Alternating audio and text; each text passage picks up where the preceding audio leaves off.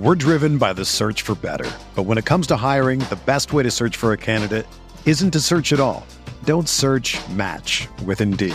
Indeed is your matching and hiring platform with over 350 million global monthly visitors, according to Indeed data, and a matching engine that helps you find quality candidates fast. Ditch the busy work. Use Indeed for scheduling, screening, and messaging so you can connect with candidates faster. Leveraging over 140 million qualifications and preferences every day, Indeed's matching engine is constantly learning from your preferences, so the more you use Indeed, the better it gets. Join more than 3.5 million businesses worldwide that use Indeed to hire great talent fast. And listeners of this show will get a $75 sponsored job credit to get your jobs more visibility at Indeed.com/Blue Wire. Just go to Indeed.com/Blue Wire right now and support our show by saying that you heard about Indeed on this podcast. That's Indeed.com/Blue Wire. Terms and conditions apply. Need to hire? You need Indeed. Whether you're a world-class athlete or a podcaster like me, we all understand the importance of mental and physical well-being and proper recovery for top-notch performance.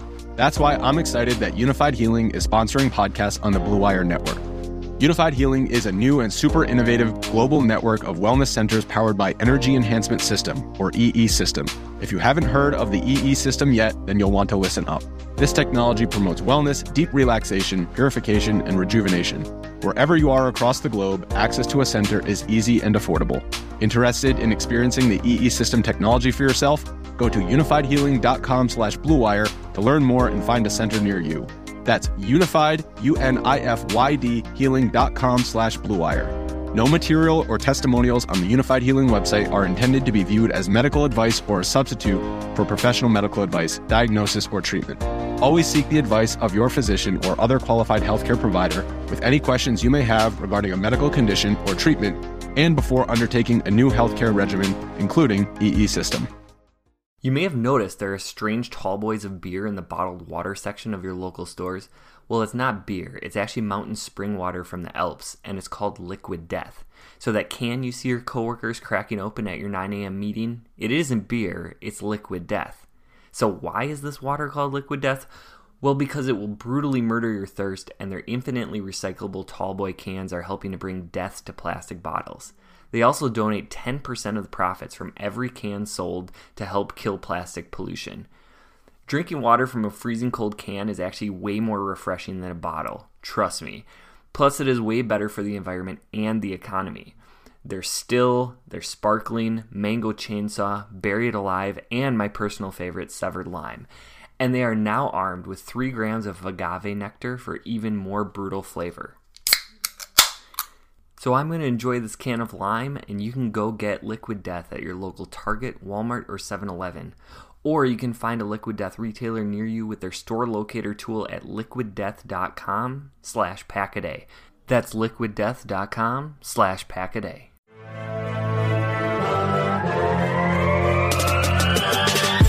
"20 minutes a day, 365 days a year. This is the Pack-A-Day Podcast.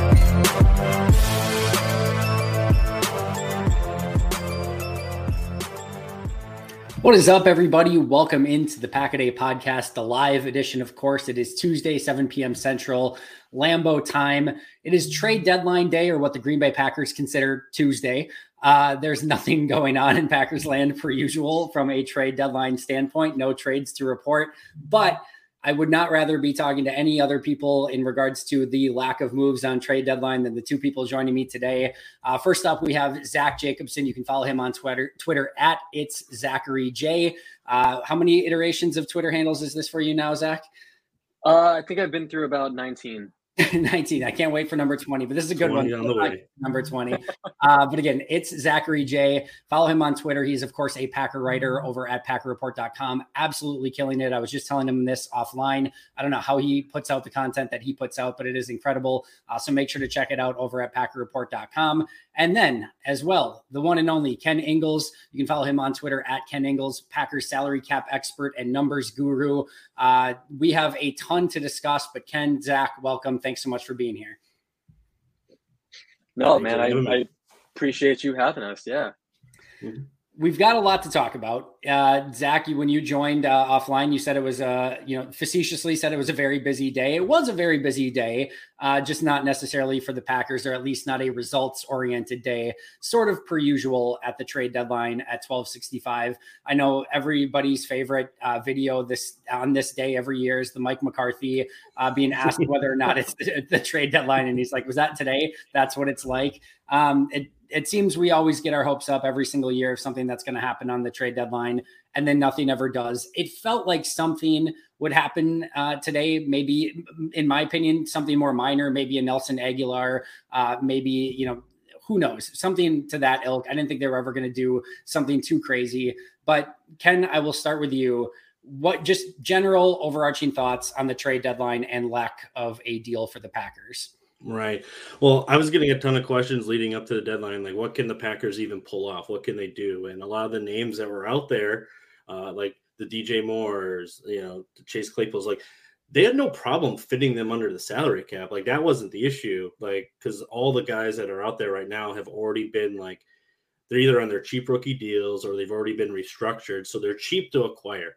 The team would be stuck with all that like dead cap. So the Packers could do it this year. My concern, or my kind of like, hesitation with, the Packers being overly aggressive was their situation for next year. Right. And like some of these guys coming in with $18-20 million guaranteed for next year, that's just, it's going to add a little bit of a problem, for what the Packers are trying to, be able to accomplish next year. But, I thought that, maybe, the rumor that was out there that maybe they're looking to get a guy, like a rookie contract with 1 or 2 years remaining after this year.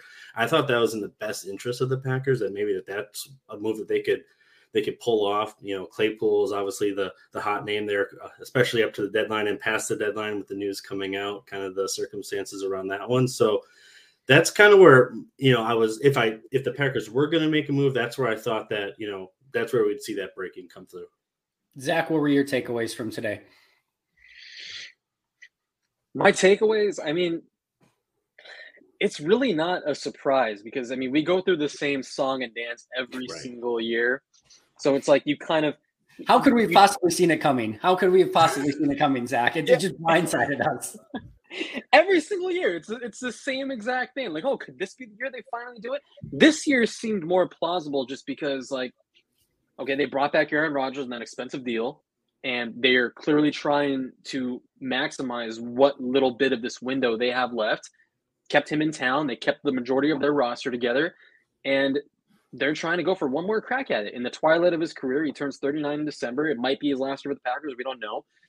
And you think maybe this could be the time. And their receiver position is battered by injuries. Multiple guys were either on IR or are currently on IR. Christian Watson now has a concussion. So you think that room is decimated by injuries. This could be finally, at long last, the time they make a move for a receiver, and it just doesn't happen.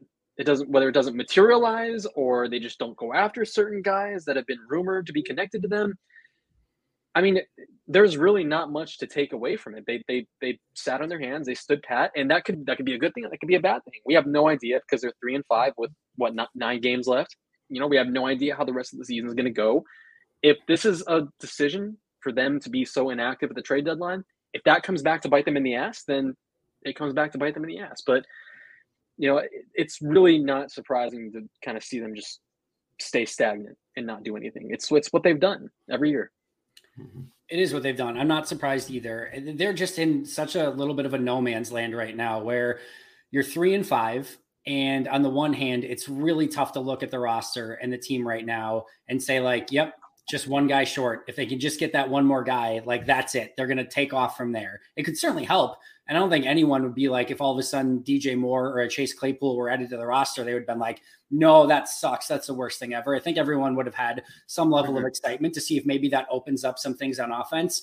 But I just really struggle to be like, all right, they're one player away or maybe even 2 players away, which makes it hard to take more resources from the future and put it into this one season. I also think sometimes the worst thing you can do in these sort of situations is they clearly thought this past offseason that with Aaron Rodgers coming back, that they could compete and keep the window open and go for another championship this season. And I'm not saying it's impossible, but probably very improbable right now that that's going to happen. And if that's the case, one of the worst things you can do is double down on it and be like, all right, we've already done this, and now we're just going to borrow more from the future and more from the future to try to keep that little sliver of hope open. And well, in the same time, sort of screwing yourself over in future years as well. Had they have done it, I sort of would have understood it, because they have put so much already into this season, and because, there's very little left of Aaron Rodgers' time in Green Bay. Maybe this is it. Maybe this is the last year. Maybe there's more. We'll have to wait and see. But I would have understood it. I would have understood if they wanted to go in the opposite direction and said, hey, we bought heavy into this season, and now we realize maybe that wasn't the best idea. We have to try to recoup some assets to maybe try to open up a window in the future. I could have understood that. But I feel like at the end of the day, sort of doing what they did, saying, you know what, we put a lot into this season. We're going to see it through to completion. There's probably not a sell-off move that makes a ton of sense right now anyway. And there's probably not a buy-in move that makes a ton of sense. Let's just see if we can get this righted internally at 1265. Maybe a couple internal moves. Maybe they find this year's version of Rasul Douglas somehow. Maybe Samori Toure ends up being a revelation. Who knows? But I think that's probably the smart move in this situation. And I don't think there was a perfect answer. I don't think a trade for a Claypool or a trade away of somebody or anything is just all of a sudden going to fix everything at 1265. That's the thing that I've been repeating to people. I don't think they're a DJ Moore away or a Chase Claypool away or a freaking Jerry Jeudy away, though that would have been pretty awesome. I don't think they're that close, one more piece and we're going to finally put it together. That's not going to fix the miscues on offense that are setting them behind the sticks. That's not going to help patch the offensive line together. It's really been struggling, and they haven't really had a consistent lineup with their preferred combination on a weekly basis. And it's not going to suddenly help Aaron Rodgers, get back to running the up-tempo offense that he wants to run so badly, just not with this kind of offense. And I just don't think they were just one guy away. And, off your point too, I can understand it from their perspective. Okay, we spent 3 draft picks on receivers. First time they've done that since 2018. They've invested into the position already. They signed Sammy Watkins in April. That's their veteran addition. They kept Randall Cobb in the fold. They're putting all their chips on the table, banking on Romeo Doubs, banking on Christian Watson once he's healthy to be the guy that they expect him to be, why they drafted him at 34th overall. And Samori Toure, like you said, maybe he's a revelation. He's a pleasant surprise. They're banking on those guys. Those were their additions at wide receiver. And that's why I can understand it from their perspective. It's easy to be enamored with the shiny new toy. Hey, let's go get this top wideout, this big name guy that everyone knows. It's easy to say that, but it's also not Madden in the sense where you can take a guy, plug him into the offense, and he hits the ground running right away. He knows the offense, knows his assignments, knows his responsibilities. It doesn't work that way. So, they're invested in the guys that they have right now. They're banking on internal development. Yeah, I agree. From an outside perspective, I struggle to understand the Packers' kind of overall plan for this year at wide receiver, right? It's known that wide receiver is one of those positions that typically takes a few years to kind of catch on. And especially when you have a guy like Aaron Rodgers who holds his receiving core to an exceptionally high standard, it's going to take extra time. So, after Adams was franchised and traded and MVS was out the door, EQ was gone, we have 3 rookies. You got Sammy Watkins, who's hurt, Randall Cobb, who's typically been hurt, and he came back on a slash deal. They cut his pay by 50%, and Allen Lazard and Amari Rodgers, who had a disappointing rookie season. That was their plan. And if there was a position that seemed like one player away, that maybe that there could be something that they could do, wide receiver was that low hanging fruit, obvious choice. But to what you guys are saying, I don't think this team was one position away, one trade away from all of a sudden, okay, everything's going to be great. All these problems are just going to disappear and the offense is going to get rolling, or the defense is going to, figure it out as well. Some of the mistakes that they've been making. So, while it's disappointing that, we didn't get to see something, I would have wanted to see someone who would maybe be here for another, 2-3 years at least, and not just kind of a rental for the back half of the season. And that's kind of exciting to see what type of moves they can pull off. But, here we are. And, the plan is going to have to come from the inside. The guys who are here are going to have to step up. I think we saw some bright spots in this last game where we saw some of those rookies stepping up. So let's see what they can do. I think they tried to fix it with quantity instead of quality, right? And then it's not to say that some of these guys can't eventually be quality, but it almost felt like, all right, they felt probably like Lazard could be maybe a legitimate number 2 for them, that Cobb could potentially be a legitimate number 3 for them. And their hope was that Sammy Watkins has a Devondre Campbell-esque breakout in this offense, which I don't think was ever reasonable, but maybe they get lucky there. And then they draft a guy in the early second round. They trade 2 second-round picks up, basically end of first round, early second round player in Christian Watson, a player they probably had a first-round grade on. Then they draft another one in the 4th. They draft another one in the 7th.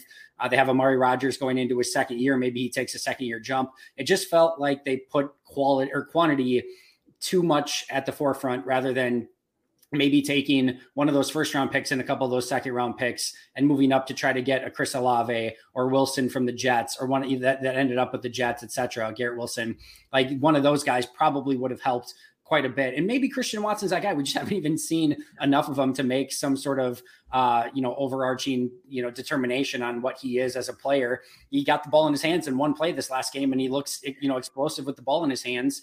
But of course, unfortunately goes down with the injury again. So it's really tough. The one thing that gives me pause, or at least that gave me pause going into the day, that made me think maybe they would do something, is really the lack of good teams in the NFC, just putting it that way.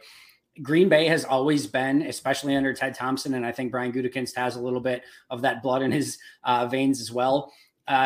They've always been a team that, hey, let's get in the playoffs and then we'll see what happens, because you never know what's going to happen. Even if you're the 7th seed, you just don't know. You might end up getting hot at the right time and going and winning it. In the NFC, that the 6, 7 spots still feel very much up for grabs. And I know they're a couple games below 500, and I know they've got some tough games coming up, but it would have felt to me like maybe they go and do something just to give this team an opportunity to maybe grab that 6 or 7 seed and get hot at the right time. Let me ask you guys this.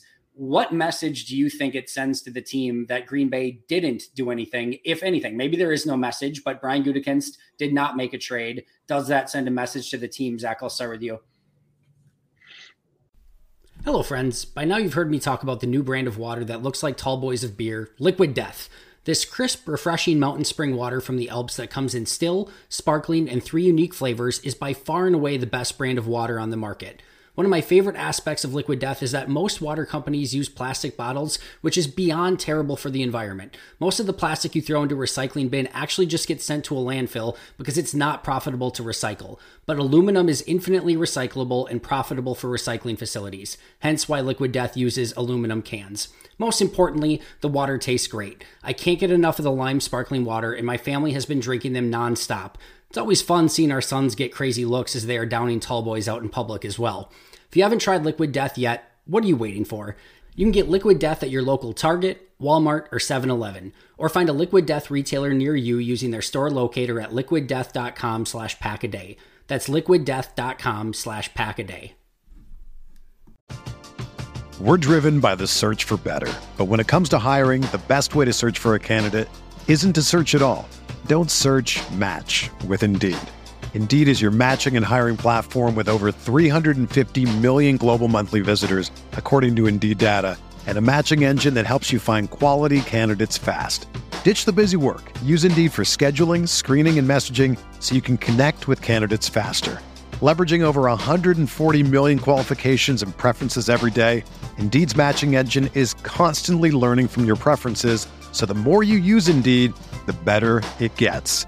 Join more than 3.5 million businesses worldwide that use Indeed to hire great talent fast. And listeners of this show will get a $75 sponsored job credit to get your jobs more visibility at Indeed.com/Blue Wire. Just go to Indeed.com/Blue Wire right now and support our show by saying that you heard about Indeed on this podcast. That's Indeed.com/Blue Wire.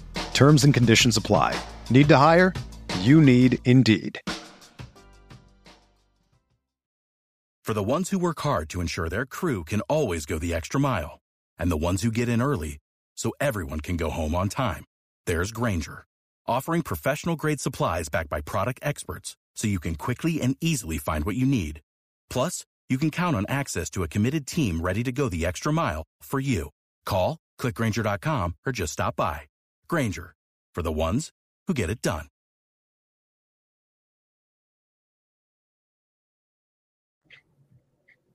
If I was to give you the typical Twitter response to that question, Oh, no. I would say I think that gives the team the message that that's it. We're packing it in. It's an admission of you guys aren't shit. This team isn't good enough. We're not going to get very far. Season's over. Now, if I was going to give you the realistic answer, I mean, the thing is, like, you can admit, like, they need help at the position. Like I said, multiple guys are injured. They're, running low on bodies. They wanted Chase Claypool, according to Tom Silverstein, at least. They did offer that, a second to compete with the Bears. So that right there is an admission, like, we need help. We need aid at a very, shorthanded position right now. But I think also just that they're coming away from the trade deadline with nothing, with the same guys they went into it with. That tells me right there, like, hey, maybe they believe in these guys. Maybe they think Romeo Doubs is on his way to stardom. And we've definitely seen some plays from him as a rookie where it looks that way. There's also been times where it doesn't. But they're putting faith in these guys, and they're not going to mess with the cohesion that they're trying to form with Aaron Rodgers. Because, as Ken even mentioned, like, it takes a couple of years for these guys to really get established and to get acclimated with the offense. And it's especially true when you're playing with Aaron Rodgers, because he expects you to have the intricacies down to the very last smallest detail. You need to be perfect. So they're not going to mess with that. Like, this whole thing, it's development. This is the process of development. And we knew going into the season, there were going to be highs, there were going to be lows, there were going to be growing pains. None of what we've seen from the rookies so far should be any kind of surprise.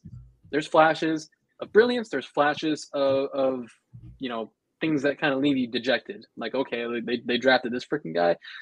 But, it's a long way to go. And this whole developmental process, it's exactly that, a process. And, these front offices have a lot more patience than we do. I will say that.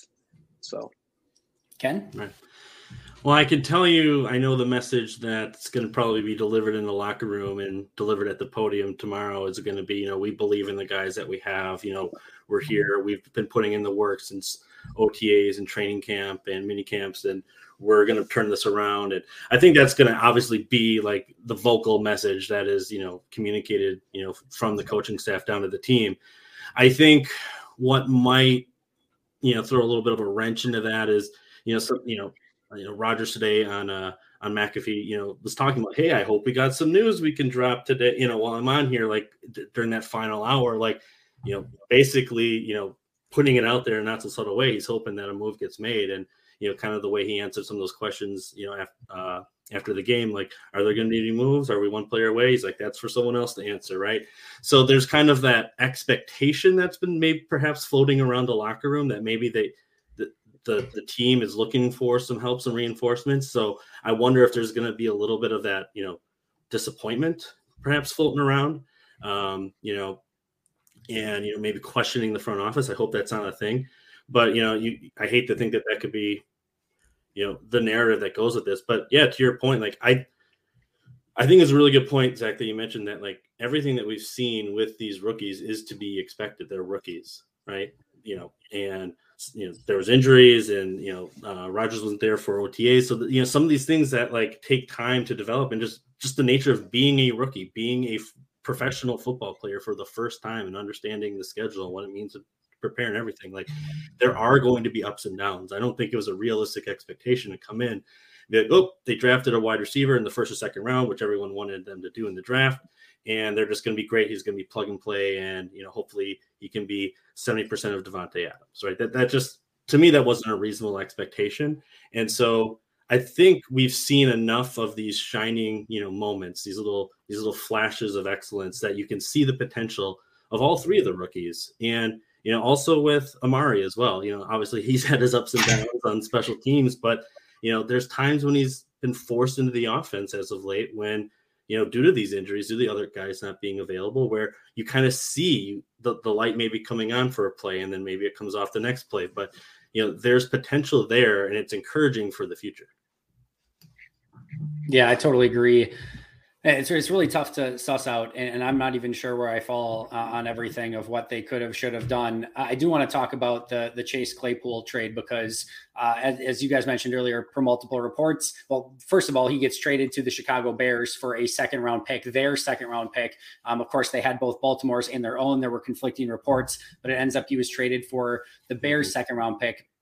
Later, it gets reported, I believe, by Tom Silverstein that the Packers did, in fact, offer a second-round pick as well for Chase Claypool, and the Bears had, I guess, the better of the second-round picks, or at least that's the thought process, is that the Bears will finish worse than the Packers would, giving the Steelers a better draft pick next year. That's happened before with the Khalil Mack trade as well, so this is not the first time this has happened.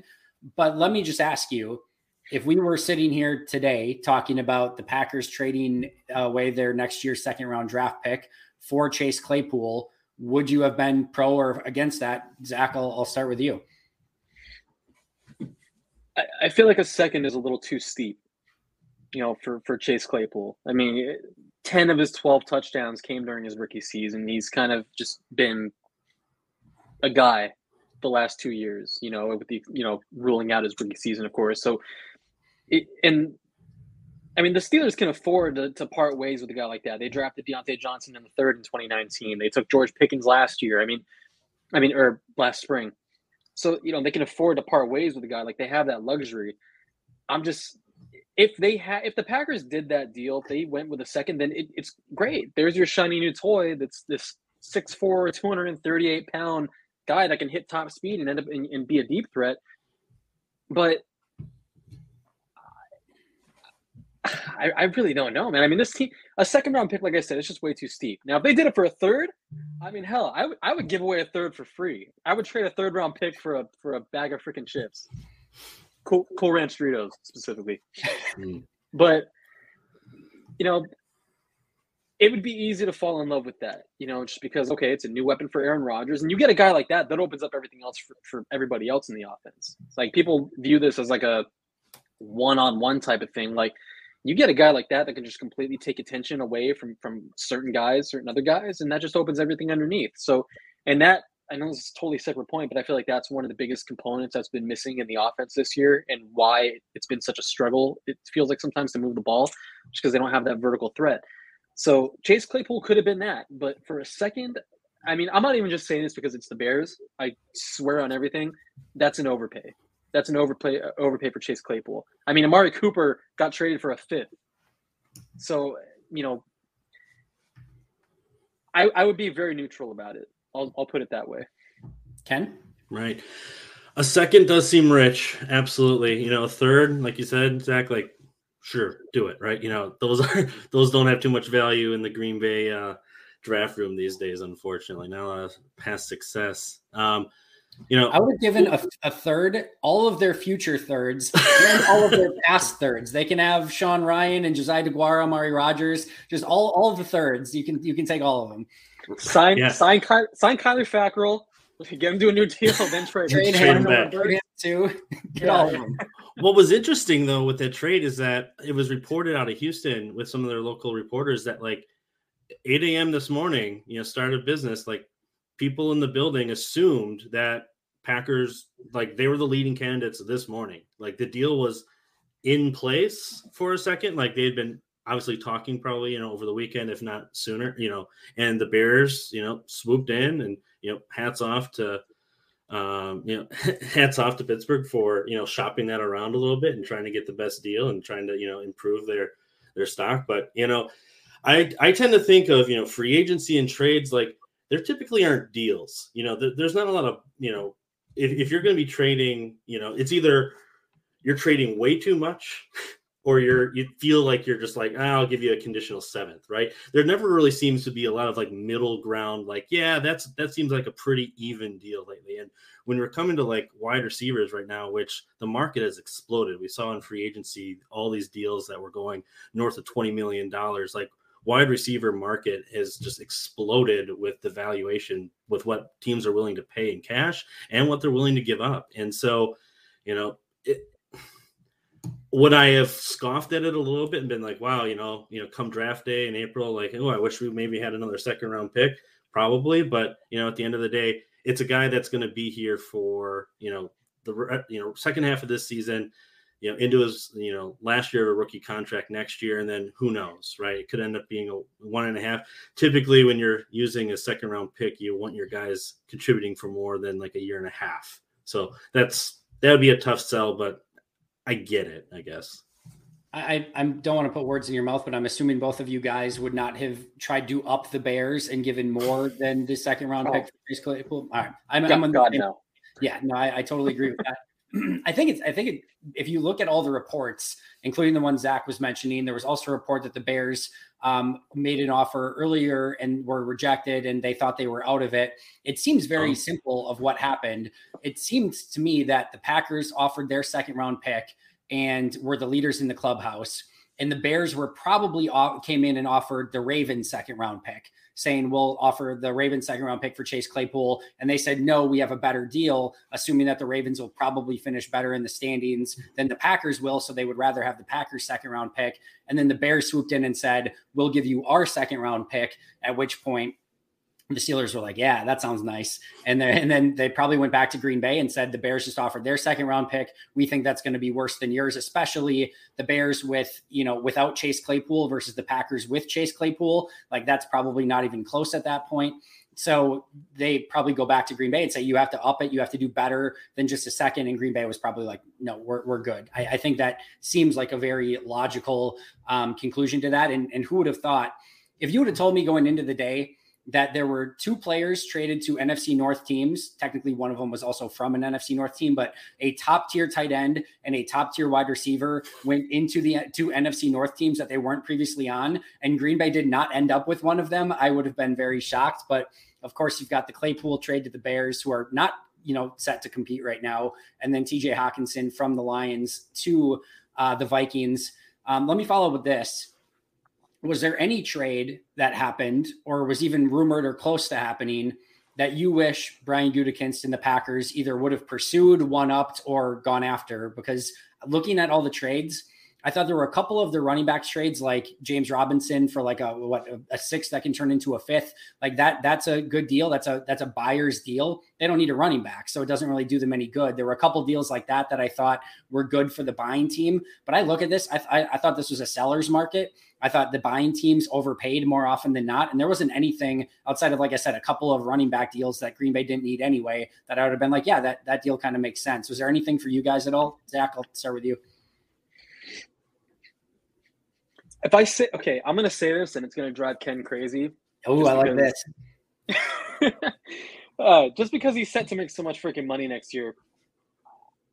I really, until I saw the report that the Packers were out on Brandon Cooks, I really wanted to see that happen. Chase Claypool felt like the most likely, like not even like going into today, but like the last like few days. Like it seemed like he would be the kind of guy that the Packers would go after. He's just a big body receiver. He's still on his rookie deal, so it seemed likely. But Brandon Cooks was like the one guy I was like pounding the table for. Like it felt close to happening. I don't know how they would have made that $18 million work next year. I'm sure Ken has been asked that a million times, how to do the gymnastics with the cap. But yeah, that's like the one that I just would have been like over the moon about. Just because he's a veteran. He's one of the most underrated receivers in football. And I remember there used to be this weird injury-prone label attached to him.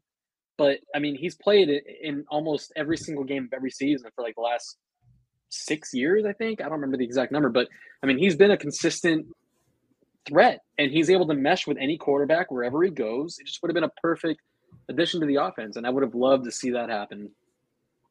Ken, what about you? Or feel free to throw Zach under the bus if you disagree. No, see, you assume. No, go for it. You assume that's actually the name that was crossing my mind as well. Like the one that I could see potentially happening. The one thing that kind of gives me pause, or a few things that give me pause on that, is the age, right? I think he's turning 29, and again, the $18 million plus guaranteed. My first thought when I think of that is like, well, could we really, that money should probably be going to Devontae Adams. Obviously, that's a whole deal, and we've talked about that plenty in the past. But like, if you're going to be trading, for a player and giving up premium picks for a guy who's 29 years old who's making that type of money, like we just had that guy, right? So that's kind of the first thought. In terms of the money, though, like, yeah, he's due $18 million, but because it's when you get him in a trade, a lot of that money sits with the original team. They can, I did it while you were talking, like they could turn that number down to like $3.4 million next year if they add void years and push it all out and make it 2-3 years from now problem. But the problem is that they've done that with almost every single player on this team already, and they're going to have to do that again with almost every single veteran player on this team next year just to field a competitive team. So eventually it becomes too much, and it becomes you're going to have future pain. It's how much are you willing to add to it? And that kind of goes back to what Andy was saying at the beginning. Like, okay, we have this window. We gave Aaron Rodgers this money. Like, what do we do? Do we just, was that the big move, giving Rodgers the big money, and we just try to bring as many pieces as we could around and allow the outside free agents for, minimum guys or close to minimum type of guys this year?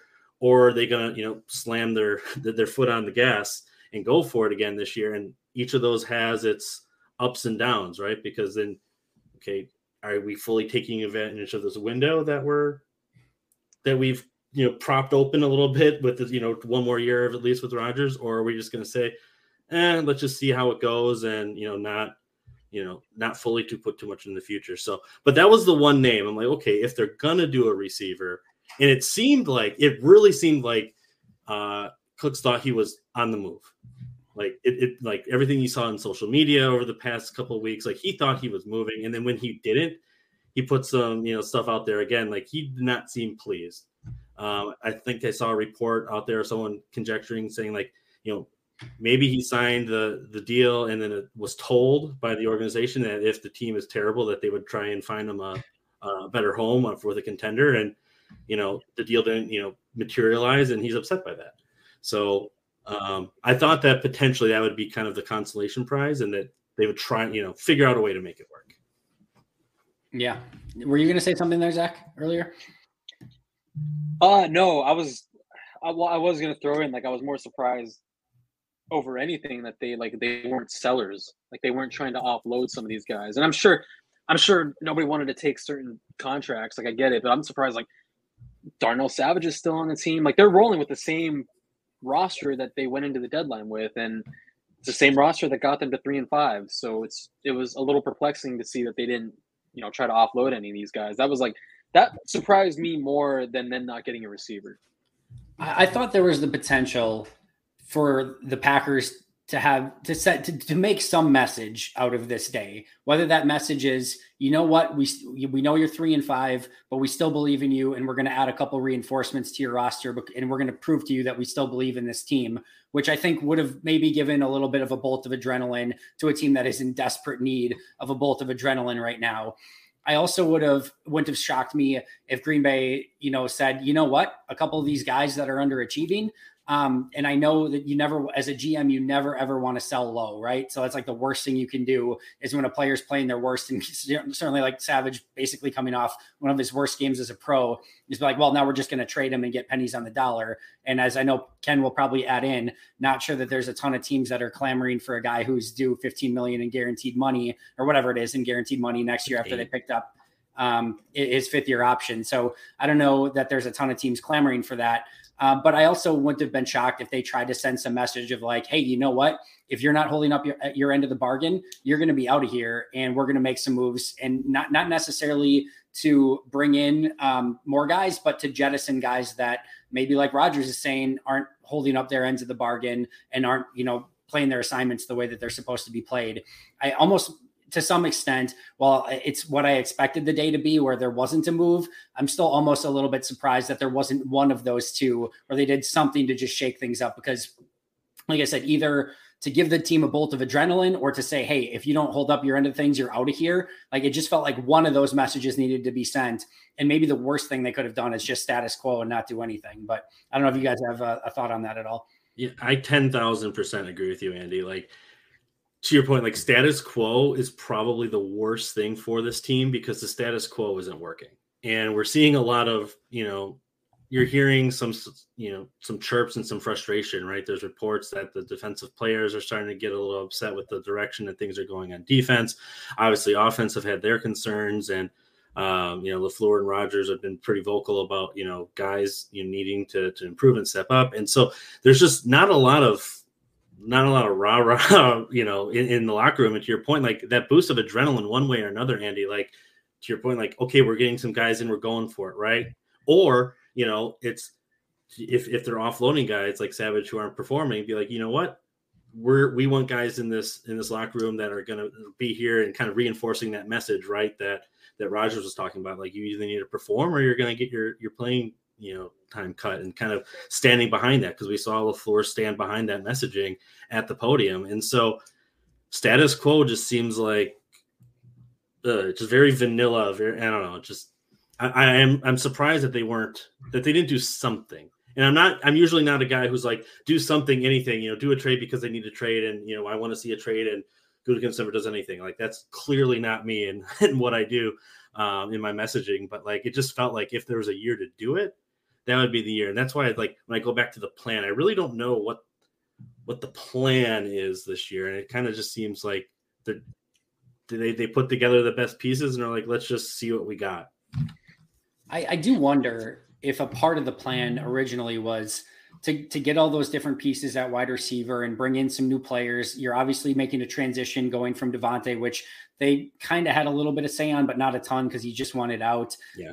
It kind of almost felt to me of like, hey, we're going to start here, and then come trade deadline time, assuming we're trending in the right direction, maybe we will go be aggressive in adding a piece. Maybe they would have upped the Bears for a Chase Claypool or something like that if they felt they would have been a piece away.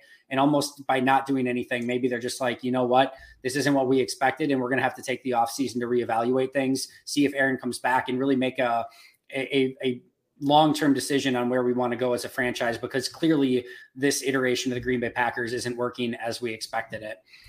Yeah, go ahead, Zach. I was going to say they could still send that message, whether a good one or a bad one. They could still send it starting this week in Detroit. If they go into that game and Darnell Savage isn't in that starting lineup, then I wouldn't put it past them, because they brought Eric Stokes out of the game in Buffalo, and Matt LaFleur said they were just mixing it up, which I don't believe for a freaking second. No, not at all. Yeah, he's had a very, very bad year. So yeah, it seems like that was more like a very subtle punishment. Yeah, a message. So if they go into this game in Detroit and Darnell Savage isn't in the lineup and Marie Ford's back there at free safety instead, then there's your message right there. So they still have the chance to do that and to really kind of help realign the trajectory of this team. Want to take a couple super chats really quick. So huge thank you to these. Captain Quint, super kind of you. Relating to the defense, what or who is causing a lack of complementary football on that side of the ball? We have the talent at all levels, but where or who are the links being exploited on defense? I'll answer that really quick. First of all, I think the complementary football is not a defensive related thing. It's more of this entire team has to sort of do their job and handle their business and help the other side out. When the defense can't get off the field, and is struggling to stop the opposing team, the offense getting the ball back and going 3 and out is extremely uncomplimentary football. When the defense when the special teams actually steps up and blocks a punt and puts the offense in great field position, and the offense goes backwards and doesn't get any points out of it, that's extremely uncomplimentary football. Same thing when the offense is struggling to score and they can't kind of get out of their own way. Like a great example of this is Packers down 14-0 last game, and then they go down and they finally score a really nice touchdown drive. They get the touchdown to Romeo Doubs, 14-7, finally gain some semblance of a foothold in the game, and then the defense immediately allows a long drive for a touchdown, 21-7 Bills, and they're right back out of it, right? So those are the sort of uncomplimentary football things that we've seen out of this team, where when the defense needs the offense can't help them out. When the offense needs the defense can't help them out, and the special teams is the special teams again.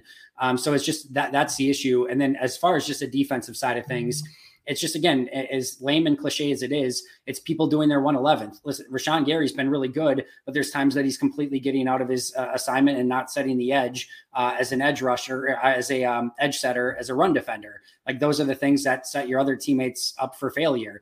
It's when Darnell Savage is, supposed to come up and make the tackle in the box so that it's a 5-yard gain instead of a 20-yard gain, you've got to make sure you make that tackle. When Eric Stokes is deciding, you know what, I'm sure everyone else has it, I don't need to go get my hands dirty in the run defense. And you actually need to get up there and set an edge so that there's nowhere for the running back to escape. Like, those are the sort of things that defensively just need to get cleaned up and be better. So again, appreciate it, Captain Quint. Super kind of you. And then we had one more. Vex says draft and develop is great, but the results sure aren't good enough on defense for the resources invested. And yes, that will be a major talking point for this team for the foreseeable future. When you invest, 7 first-round picks on defense, plus huge money into Adrian Amos and Rasul Douglas and Jair Alexander, obviously on his second contract, Devondre Campbell, even to some extent, Dean Lowry, Jerron Reed, et cetera. The list goes on and on. When you put that much money from a free agency standpoint and that much talent from a draft standpoint, something has to give. Either your evaluations up front for how you valued those players in, re-signing them, giving them big money, or drafting them with first-round draft picks, either that was wrong, or the coaches, the coaching staff, and the scheme took all of those insanely talented players and didn't get the most out of them. So this organization is going to have to make a determination as to if this stays the way that it is. Was it the evaluations up front and they paid the wrong guys and drafted the wrong guys? Or was it the coaching and the scheme that didn't get the most out of them? And that will be something that has to be reconciled probably going into next season. Oh, all right. Zach and Ken, we probably got to get out of here pretty soon. But any final thoughts, anything that's on your mind from a Packers standpoint, anything else that we wanted to discuss today that we didn't get to? I know it's obviously trade deadline day, so we talked mostly about that, but Zach, anything on your mind? Well, first of all, I think Daryl in the comments wants you to know that the penalties are killing them as well. He does want us to know that. He sent it like 5 times, so I just want to make sure.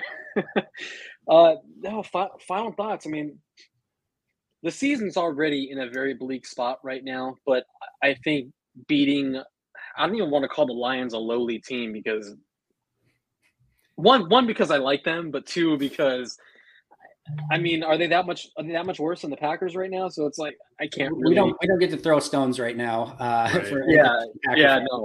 No. We're in a probably the biggest glass house ever seen right now. So a win against them this week, I feel like would just. I mean, Aaron Rodgers even said it. They just need one to kind of get the momentum going, get things back on the right track. And I don't want to keep drawing comparisons to 2016 because it's like overplayed at this point. Like, the Packers fell behind a few games and they ran the table and this and that, just like how they are right now. It's overdone. I get it. But right before that run the table streak, they went into Washington and they lost by 18 points. But the thing is, they look good while doing it. Like offensively, like that was like the first time all year where they were consistently moving the ball. They were having success. They looked good. Now, that wasn't the case in Buffalo Sunday night, not really to that extent at least. But I would say the offense looked – yeah, absolutely, James. I would say – no, you're fine. I would say the offense probably looked more competent than they have in several weeks, like at least during this 4-game skid. They looked good. There were flashes. Like Aaron Rodgers was more mobile at some points. They started running the up-tempo offense a little more, and as much as they could, at least. It's hard to do that when they have so many young players getting them into positions, before the play clock expires. But, they started doing that. And Aaron Rodgers moving around more. He didn't struggle as much with the accuracy, and they just looked good. Now, I'm not comparing it to that Washington game, but that could have been like maybe the moment where they put everything together and they use that momentum to kind of springboard them, rattle off a couple wins, get back above 500, and then just kind of reevaluate everything from there. But they could do that in Detroit this week. Take advantage of the worst team in your division, at least record-wise, and like I said, use it as a springboard. I like the way you're thinking. Ken, any final thoughts on your end? Yeah, I'll piggyback off that a little bit. Like, just it's been a long time since I felt like the Packers were truly in a must-win type of scenario. That I feel like that term is overplayed a lot. Like sometimes we'll be in like week 2 or 3, like this is a must-win game. But like looking at where the Packers are now, 3-5 on a 4-game streak, I just think if they go in against the lowly Lions, and I know again we're not supposed to be throwing any rocks right now, glass houses and all, but like this is a game. It feels like the Packers just need to take care of business. This is not necessarily like get right game, but just like it needs to get them on the right track. Again, they're 3-5, 9 games to go. 7-2 is kind of the number you're kind of circling to get them to 10 wins for kind of that playoff berth. 9 wins might do it this year. Again, the NFC is pretty terrible. Everyone's sitting around that 500 mark plus or minus 1 game. But if there was a game that like I can remember in the past, certainly under the LaFleur regime, they haven't been in this position. And it feels like this is as close to a must win as we've seen in a long time out of Green Bay. So I'm really hoping they can turn things around and we can see, something close to a complete game. We've seen good halves here and there, but, something to kind of point us in the right direction that we can get closer and closer to make, the back half of this season, salvageable. All right, lightning round. Ken, one quick one for you here. Thoughts on the release of Patrick Taylor and Kobe Jones and the imminent, re-adding of Kylan Hill to the roster?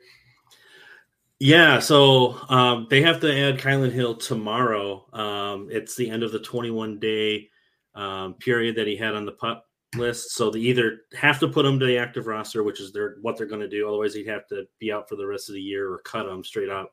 Our trade is passed. So he's obviously going to be taking that spot. Taylor is probably going to be going back on the practice squad. I was surprised to see Kobe Jones, who just got the elevation, be the one who kind of gets axe off the team. But what's strange this whole time, though, is that the past 2 weeks, the Packers have had an empty active roster spot. They've been at 52 players now going into both the Washington and the Buffalo game. And right now, assuming Kylan Hill comes back tomorrow, they're going to have 52 players again. So that's Odell Beckham's spot. I don't know if you know. That's actually I was told that a few times, for the past 6 years. So we'll see what happens there. But, there might be another guy coming off of injured reserve. There might be another guy coming off NFI. Chris so Barnes, yeah. So who knows what they got in store? Obviously, it's not for a trade. We've talked about that enough, but yeah. All right, and then Zach, let's end things on a high note. Thoughts on Jordy Nelson and Josh Sitton going into the Packers Hall of Fame? Oh man, I'm the wrong guy to ask, man, because for so long my reputation on Twitter was Greg Jennings over Jordy Nelson guy. That's fair. That's true. But Jordy Nelson, I mean, I don't think any receiver, not even Davante Adams, I don't think anyone has had better chemistry with Aaron Rodgers than Jordy Nelson. And every single time, that vintage shot play that they would always hit was just a thing of beauty. And it felt like in 2014 they were doing it almost every single week. It was just amazing. And Josh Sitton, I mean, one of the best interior guards I've seen from while watching the Packers. I mean, I know guys that Mike. How do you pronounce his last name? Mike Wall. Yeah. Wall. Okay, there you go. for ever since I was a kid, I never knew how to pronounce his name properly. But guys have come through the building and they've just been great. But Josh Sitton was just a staple there inside for so long, and I love the tandem he had with TJ Lang on the opposite side. I mean, two very, very prominent names of the Packers in the last decade. There's some names, and those guys are up there. Mm-hmm.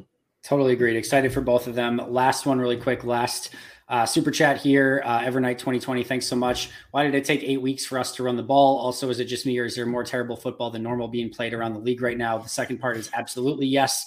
There's 3 good teams, basically: Bills, Chiefs, Eagles, Cowboys, probably at least in the conversation as well.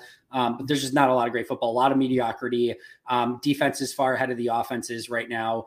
And it's been a bit of a struggle, and it's been a bit of a bad brand of football right now, I think, across the league. So I think that's easy to say why that is. I think there's a couple different theories. Certainly, like one less preseason game. I think the lack of practice time, all of those things is certainly in the conversation there. But right now, defenses are just ahead of the offenses, and offenses have got some things to figure out. As far as your first part of the question, I don't know. I'm hoping they stick with it now, though. I'm hoping they realize it. I actually am going to have a video coming out this week that I think is going to address that very thing. So kind of keep an eye out for that. But appreciate the super chat every night. And we'll definitely be discussing that more as this week and probably this season goes along. Zach, where can we find you on Twitter and where can we follow your work? Yeah, you can find me on Twitter at It's Zachary J.